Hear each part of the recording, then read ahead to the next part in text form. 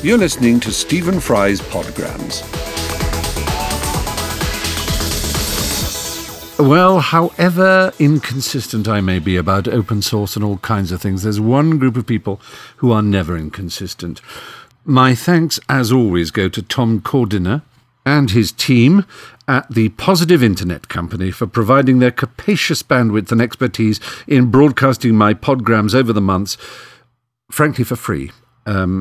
Positive provides managed web hosting, training, media casting and other network services, but with a twist. For 10 years, they've used only free and open source technologies like GNU Linux in their organisation. This is true from their biggest web server to the laptop on their receptionist's desk. So rest assured that thanks to Positive Internet, my podgrams have been transmitted to you via only the purest, freshest Reinheitsgebürglich of conduits.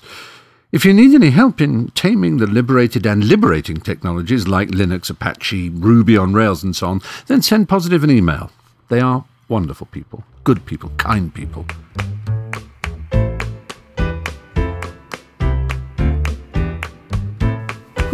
Language. In the end, it all comes down to language. I write to you today on this subject as a way of welcoming you to www.stephenfry.com 2.0, and because, well, it's a subject worth thinking about at any time, and because fewer things interest me quite so much. There are so many questions and issues jostling, tumbling and colliding in my mind that I can barely list them. Is language the father of thought? There's one. Somebody once said, how can I tell you what I think until I've heard what I'm going to say? Is language being degraded? Is it not what it was? Is there a right way to express yourself and a wrong?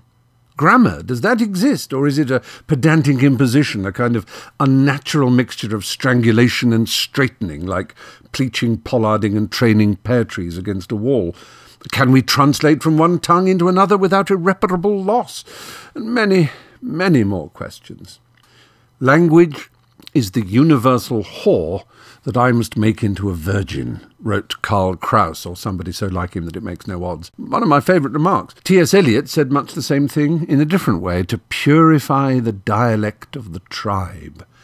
But is there a higher language, a purer language, a proper language, a right language?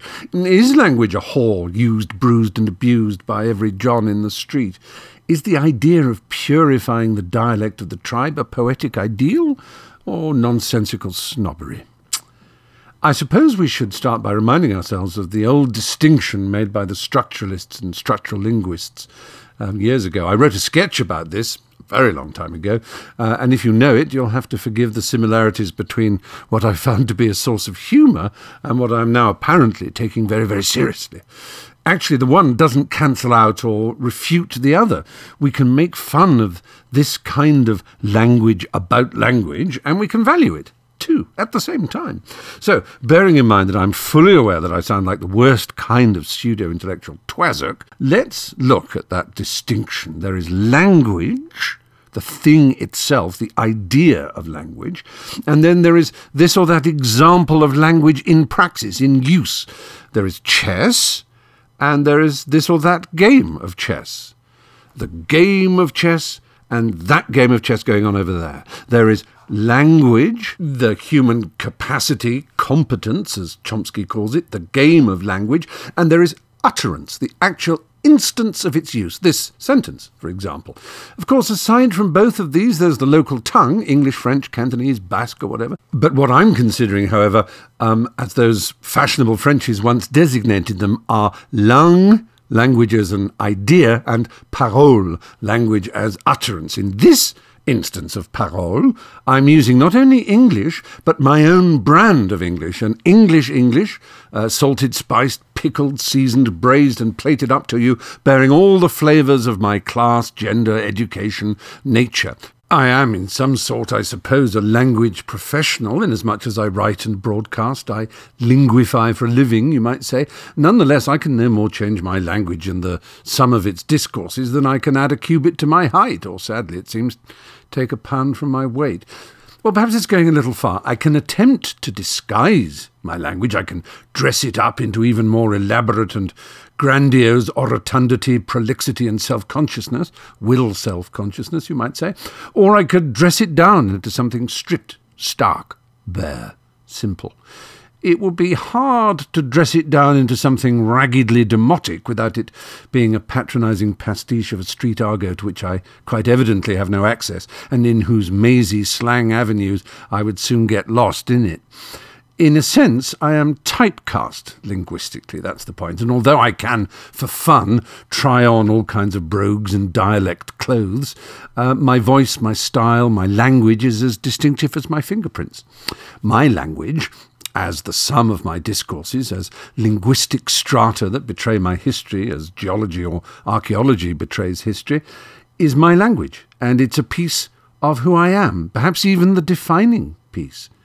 In my case, it's in part a classical ruin, inherited boulders of Tacitus and Cicero bleaching in the sun, along with grass-overrun elements of Thucydides and Aeschylus, not because I was a classical scholar, but because I was taught by classical scholars and grew up on poets, dramatists and novelists who knew the classics as intimately as most people of my generation know the Beatles and the Stones. Without knowing it, therefore, heroic Ciceronian clausulae and elaborate Taciturn litotes can always be found in the English of people like me. In part classical ruin, then, my language in particular has also mixed in it elements of my three W's, my particular World Wide Web, my Woodhouse, War and Wilde. Three writers who greatly excited my imagination and stimulated my language glands like no other. I would add Vivian Stanshall of the Bonzo Dog Doodah Band, Peter Cook and Alan Bennett as others of whom I'm consciously aware, but the language of British movies, classic novels, 60s and 70s broadcasters like Malcolm Muggeridge, James Cameron, Alistair Cook, John Ebden, Anthony Quinton, Robert Robinson, they all played their part in informing my spoken and written utterance too. Not to mention the elemental styles which in turn informed their language.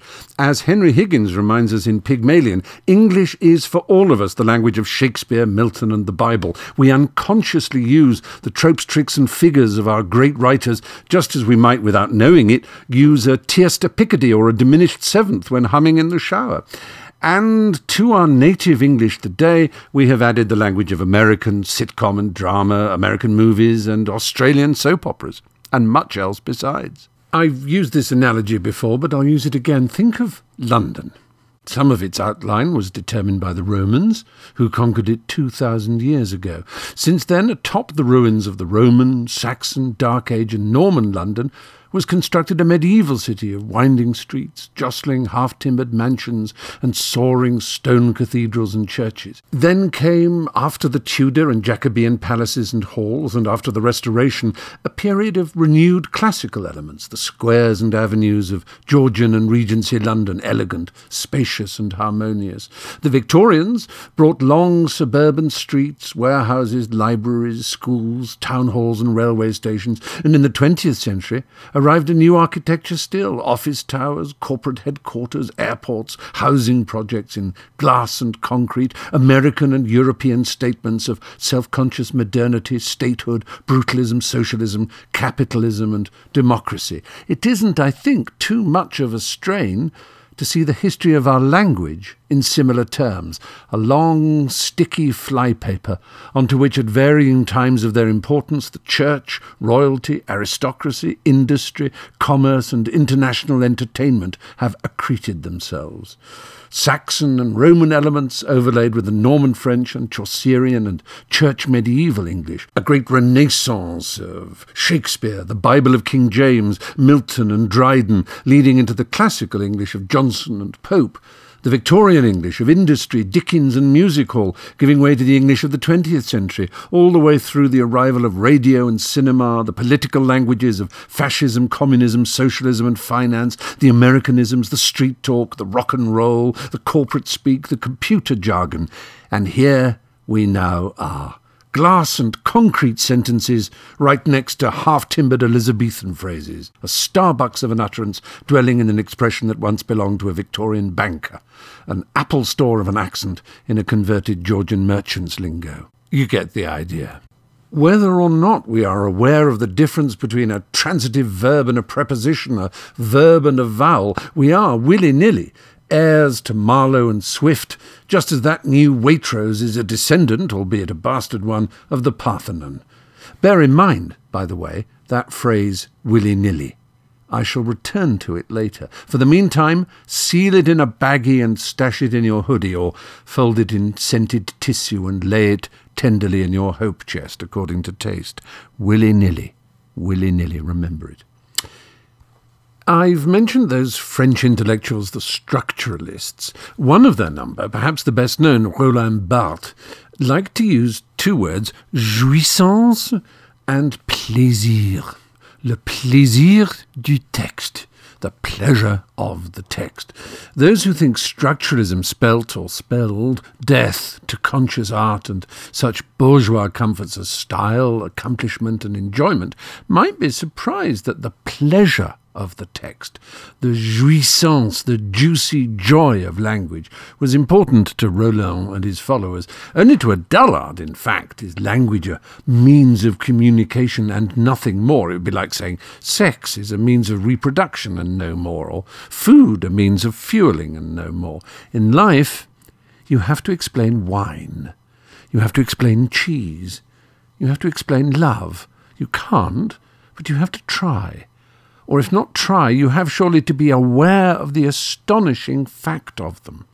We would never notice if the fat and protein-rich food with which cows, ewes, and nanny goats suckled their young could not be converted to another, firmer foodstuff that went well with crackers and grapes, would we? We wouldn't go about the place moaning that sheep's milk was only of any use to lambs, any more than I've ever heard anyone wonder why pig's milk doesn't make a good yoghurt.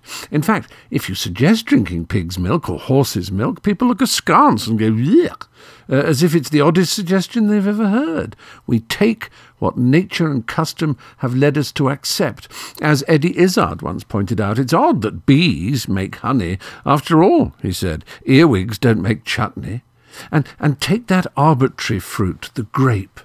Suppose grapes didn't uniquely transmogrify themselves without the addition of sugar into a drink of almost infinite complexity and deliciousness. We wouldn't wonder at the lack of such a thing as wine in the world, would we? Any more than we wonder that raspberry wine, despite the deliciousness of raspberries as fruit, can't, in the proper sense, exist, or speculate on why the eggs of carp aren't as good to eat as the eggs of sturgeon. But every now and again, we should surely celebrate the fact that caviar is so fine, that the grape offers itself up so uniquely, that milk products of 3 or 4 species have such versatile byproducts for us, that the grain of some grasses can be transformed into bread, that the berry, pod or leaf of this plant or that plant can give us chocolate, coffee or tea, and that while the fuzz of this plant can't go to make a shirt, the fuzz of that unique one can, and the thread of this insect can go to make a tie, while the equally impressive thread in nature of that other insect can't be spun into the simplest handkerchief. Is it weird that silkworms exist, or is it weird that only the silkworm will do when it comes to silk, and only the cotton plant when it comes to cotton? To put it again in an accidental line of decasyllabic verse, none would be missed if they didn't exist. And if language didn't elicit pleasure, if it didn't have its music, its juiciness or jouissance, would we notice, or would we always be destined to find pleasure in it because that's a thing we humans can do? Out of the way we move, we can make dance. Out of the way we speak, we can make poetry and oratory and comedy and all kinds of verbal enchantments. Cheese is real, and so it seems is the pleasure of the text. I'm veering all over the shop. We'll return to pleasure later.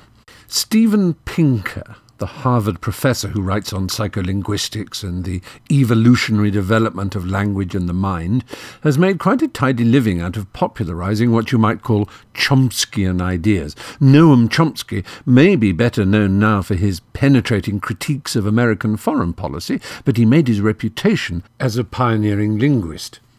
His discovery, or theorem if you prefer, was that the mind comes pre-equipped for language, syntax and grammar, much as the body comes pre-equipped for growth and sexual development and old age.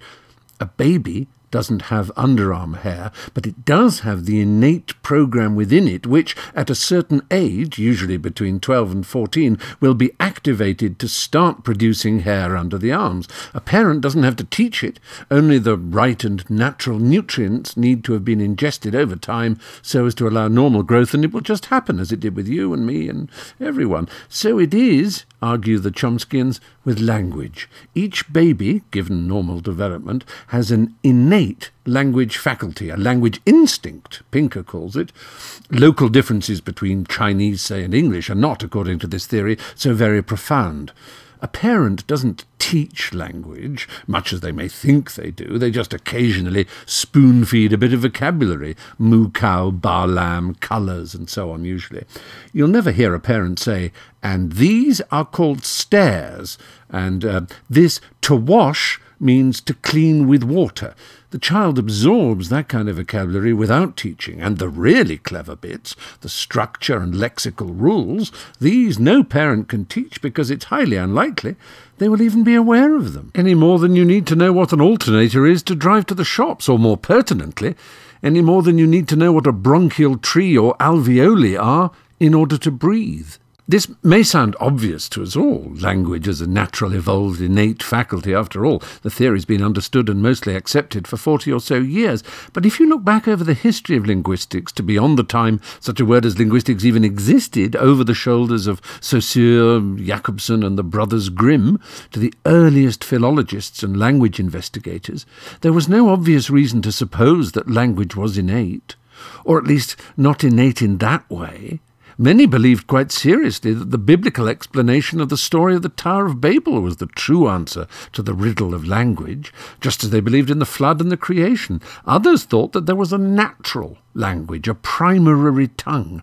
Some suggested it was Latin, others out of religiosity, I suppose, that it must be Hebrew, Greek or Aramaic. They went so far, under the patronage of bishops and monarchs who took an interest in the subject, as to take foundling children by way of experiment and isolate them completely from all human congress, to give them no access to language at all while they grew up, in the hope that they would revert to some posited universal and original language, the linguistic equivalent of a chemical element or primary tissue, and thereby prove once and for all which of the world's tongues had primacy, each making bets that it would be Hebrew or Aramaic or whichever. Of course, what happened was that such children invented their own language amongst themselves, true languages with wide vocabularies and complex syntactical structures. It's a shame, in a way, that it would now be considered too cruel to repeat such experiments. Just imagine how much would be revealed. Other theories touching on the nature and origins of language that have had some vogue include that of Professor Jane's 1976 book, The Origin of Consciousness in the Breakdown of the Bicameral Mind, a fascinating and bold attempt to explain language and, more fundamentally, consciousness itself. Richard Dawkins said of it that it is one of those books that is either complete rubbish or a work of consummate genius, nothing in between. Whatever the truth or cogency of Jane's central argument, it remains an elegantly written and provocative read and helps raise the issue of whether language is necessary for the subconscious mind, let alone the conscious mind, to exist. His theories of metaphor are especially interesting. But let's return to pleasure before we get bogged down in bibliography. For me, it's a cause of some upset that more Anglophones don't enjoy language. Music is enjoyable, it seems, so are dance and other athletic forms of movement. People seem to be able to find sensual and sensuous pleasure in almost anything but words these days. Words, it seems, belong to other people. Anyone who expresses themselves with originality, delight and verbal freshness is more likely to be mocked, distrusted or disliked than welcomed. The free and happy use of words appears to be considered elitist or pretentious. Sadly, desperately sadly, the only people who seem to bother with language in public today bother with it in quite the wrong way. They write letters to broadcasters and newspapers in which they are rude and haughty about other people's usage and in which they show off their own superior knowledge of how language should be. I hate that, and I particularly hate the fact that so many of these pedants assume that I'm on their side. When asked to join in a "let's persuade this supermarket chain to get rid of their 5 items or less" sign, I never join in. Yes, I am aware of the technical distinction between less and fewer, and between uninterested and disinterested, and infer and imply, and all the rest of them, but none of these are of importance to me. None of these are of importance, I said there. You'll notice the old pedantic me would have insisted on none of them is of importance. Well, I'm glad to say I've outgrown that silly approach to language. Oscar Wilde, and there have been few greater and more complete lords of language in the past 1,000 years, once included with a manuscript he was delivering to his publishers a compliment slip in which he had scribbled the injunction, "I'll leave you to tidy up the woulds and shoulds, wills and shalls, that's and whiches, etc." Which gives us all encouragement to feel less guilty, don't you think? There are all kinds of pedants around with more time to read and imitate Lynn Truss and John Humphreys than to write poems, love letters, novels and stories, it seems. They whip out their sharpies and take away and add apostrophes from public signs, shake their heads at prepositions which end sentences, and mutter at split infinitives and misspellings. But do they bubble and froth and slobber and cream with joy at language? Do they ever let the tripping of the tips of their tongues against the tops of their teeth transport them to giddy euphoric bliss?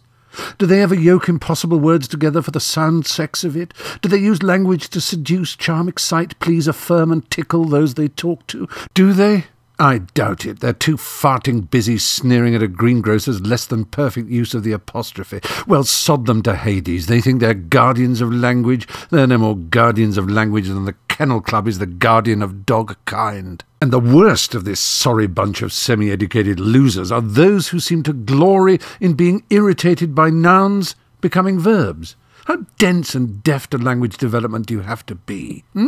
If you don't like nouns becoming verbs, then for heaven's sake avoid Shakespeare, who made a doing word out of a thing word every chance he got. He tabled the motion and chaired the meeting in which nouns were made verbs. I suppose new examples from our time might take some getting used to. He actioned it that day, for instance, might strike some as a verbing too far, but we've been sanctioning, envisioning, propositioning and stationing for a long time, so why not actioning? Because it's ugly, whinge the pedants. Well, it's only ugly because it's new and you don't like it. Ugly in the way Picasso, Stravinsky and Eliot were once thought ugly, and before them Monet, Mahler and Baudelaire. Pedants will also claim, with what I'm sure is eye-popping insincerity and shameless disingenuousness, that their fight is only for clarity. Well, this is all very well, but there's no doubt what, for example, 5 items or less means. Just as only a dolt can't tell from the context and from the age and education of the speaker whether disinterested is used in the proper sense of non-partisan or in the improper sense of uninterested. No, the claim to be defending language for the sake of clarity almost never ever holds water, nor does the idea that following grammatical rules in language demonstrates clarity of thought and intelligence of mind. Having said this, I admit that if you want to communicate well for the sake of passing an exam or job interview, then it's obvious that wildly original and excessively heterodox language could land you in the soup. I think what offends examiners and employers when confronted with extremely informal, unpunctuated and haywire language is the implication of not caring that underlies it. You slip into a suit for an interview and you dress your language up too. You can wear what you like linguistically or sartorially when you're at home or with friends, but most people accept the need to smarten up under some circumstances. It's only considerate. But that's an issue of fitness, of suitability. It has nothing to do with correctness. There's no right language or wrong language any more than there are right or wrong clothes. Context, convention and circumstance are all. I can't deny that a small part of me still clings to a ghastly Radio 4 newspaper letter writer pedantry, but I fight against it in much the same way I try to fight against my gluttony, anger, selfishness and other vices. I must confess, for example, that I find it hard not to wince when someone aspirates the word, and it is a word, H, A-I-T-C-H. It's the letter. HIV, you hear all the time now for HIV. It's pretty much nails on the blackboard to me, as is the use of the word yourself and myself, when all that is meant is you or me. But I dare say myself's accent and manner is nails on the blackboard to yourself and to others too, in itself's own way. Myself also mourns, sometimes, the death of that phrase I bade you upon pain of slapping remember some time back. Do you remember? Willy-nilly. Do you remember? I said, do remember, store it away, I said, in a hope chest, or seal it in a baggie. Willy-nilly. Well, now you can take it out. Willy-nilly. What happened there? Willy-nilly is now used, it seems, to mean all over the place. Its original meaning of whether you like it or not, in other words, willing or unwilling, is all but forgotten. But that's okay, I suppose. I don't mind either that the word meld, for example, meld, M-E-L-D, is now being used to mean a kind of fusion of melt and weld, instead of its original sense, which is, or was, announce. Meld has changed. That's all right too. There's no right or wrong in language any more than there's right or wrong in nature. Evolution is all about restless and continuous change, mutation, variation. What was once meant in the animal kingdom on a particular species to be a nose can end up as an antenna, a tongue, eyes, a pair of lips, or a blank space once evolution and the permutation of new DNA and new conditions has got to work. If the foulness of the kennel club mentality was operated in nature, just imagine. Giraffes' necks wouldn't be allowed to stretch, camels wouldn't get humps. Such alterations would be wrong. Well, it's the same in language. There's no right or wrong, only usage. Convention exists, of course it does, but convention is no more a register of rightness or wrongness than etiquette is. It's just another way of saying usage, really. Convention is a privately agreed usage rather than a publicly evolving one. Conventions alter too, like life. Things that are kept to purity of line in the kennel club manner develop all the ghastly illnesses and deformations of inbreeding and lack of vital variation. Imagine if we all spoke the same language, fabulous as it is, as Dickens did in his time. Imagine if the structure, meaning and usage of language was always the same as when Swift and Pope were alive. Superficially appealing as an idea for about 5 seconds, perhaps, but horrifying the more you think about it. It's natural, obvious and right that our language has evolved and will continue to evolve. If you're the kind of person who insists on this and that correct use, I hope I can convince you to abandon your pedantry as I did mine. Dive into the open flowing waters and leave the stagnant canals be. But above all, let there be pleasure. Let there be textural delight. Let there be silken words and flinty words and sodden speeches and soaking speeches and crackling utterance and utterance that quivers and wobbles like rennet.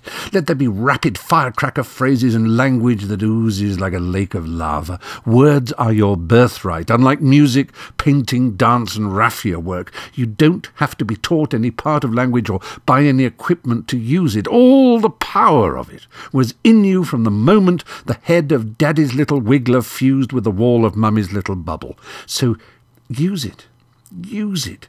If you've got it, use it. Don't be afraid of it. Don't believe it belongs to anyone else. Don't let anyone bully you into believing that there are rules and secrets of grammar and verbal deployment that you are not privy to. Don't be humiliated by dinosaurs into thinking yourself inferior because you can't spell broccoli or moccasins. Just let the words fly from your lips and your pen. Give them rhythm and depth and height and silliness. Give them filth and form and noble stupidity. Words are free. And all words, light and frothy, firm and sculpted as they may be, bear the history of their passage from lip to lip over thousands of years. How they feel to us now tells us whole stories of our ancestors. One final thought I should leave you with only occurred to me the other day. Sometimes, by accident, language fails to provide, and when it does, the results can be hugely detrimental to the human race. Orwell famously suggested that language preceded thought, such that if the word freedom, for example, is removed from the dictionary, then the very idea of freedom will disappear with it and be lost to humanity. A smart tyranny, he said, would remove words like justice, fairness, liberty and right from usage. But my thought occurred to me when I saw a graffito which took up a whole gable-end wall in London the other day. It proclaimed in great big strokes of white paint, "One nation under CCTV." A good, angry point.